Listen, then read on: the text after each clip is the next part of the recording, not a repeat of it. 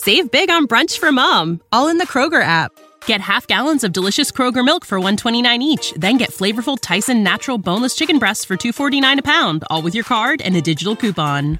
Shop these deals at your local Kroger today, or tap the screen now to download the Kroger app to save big today. Kroger, fresh for everyone. Prices and product availability subject to change. Restrictions apply. See site for details.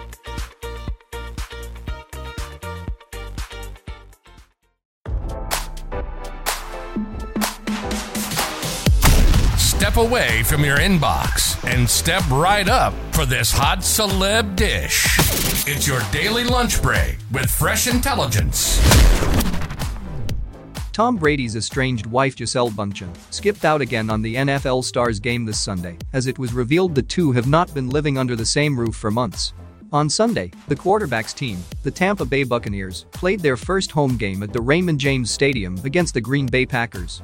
Bündchen was not present, but their two kids, 9-year-old Vivian and 12-year-old Benjamin, were cheering on their father from the sidelines. The NFL star's oldest son, 15-year-old Edward, whom he shares with ex-Bridget Moynihan, was also at the game. When asked about her absence, a source close to Bündchen said that Gisele continues to be dedicated to her kids, but she is working on personal projects. Brady and Bündchen have been having marriage issues for several months. Insiders claim the couple's 13-year marriage is in jeopardy as explosive fights between the pair have been increasing. Can't get enough? Can't get enough? We'll see you back here tomorrow with more fresh intelligence from Radar Online. Bye-bye.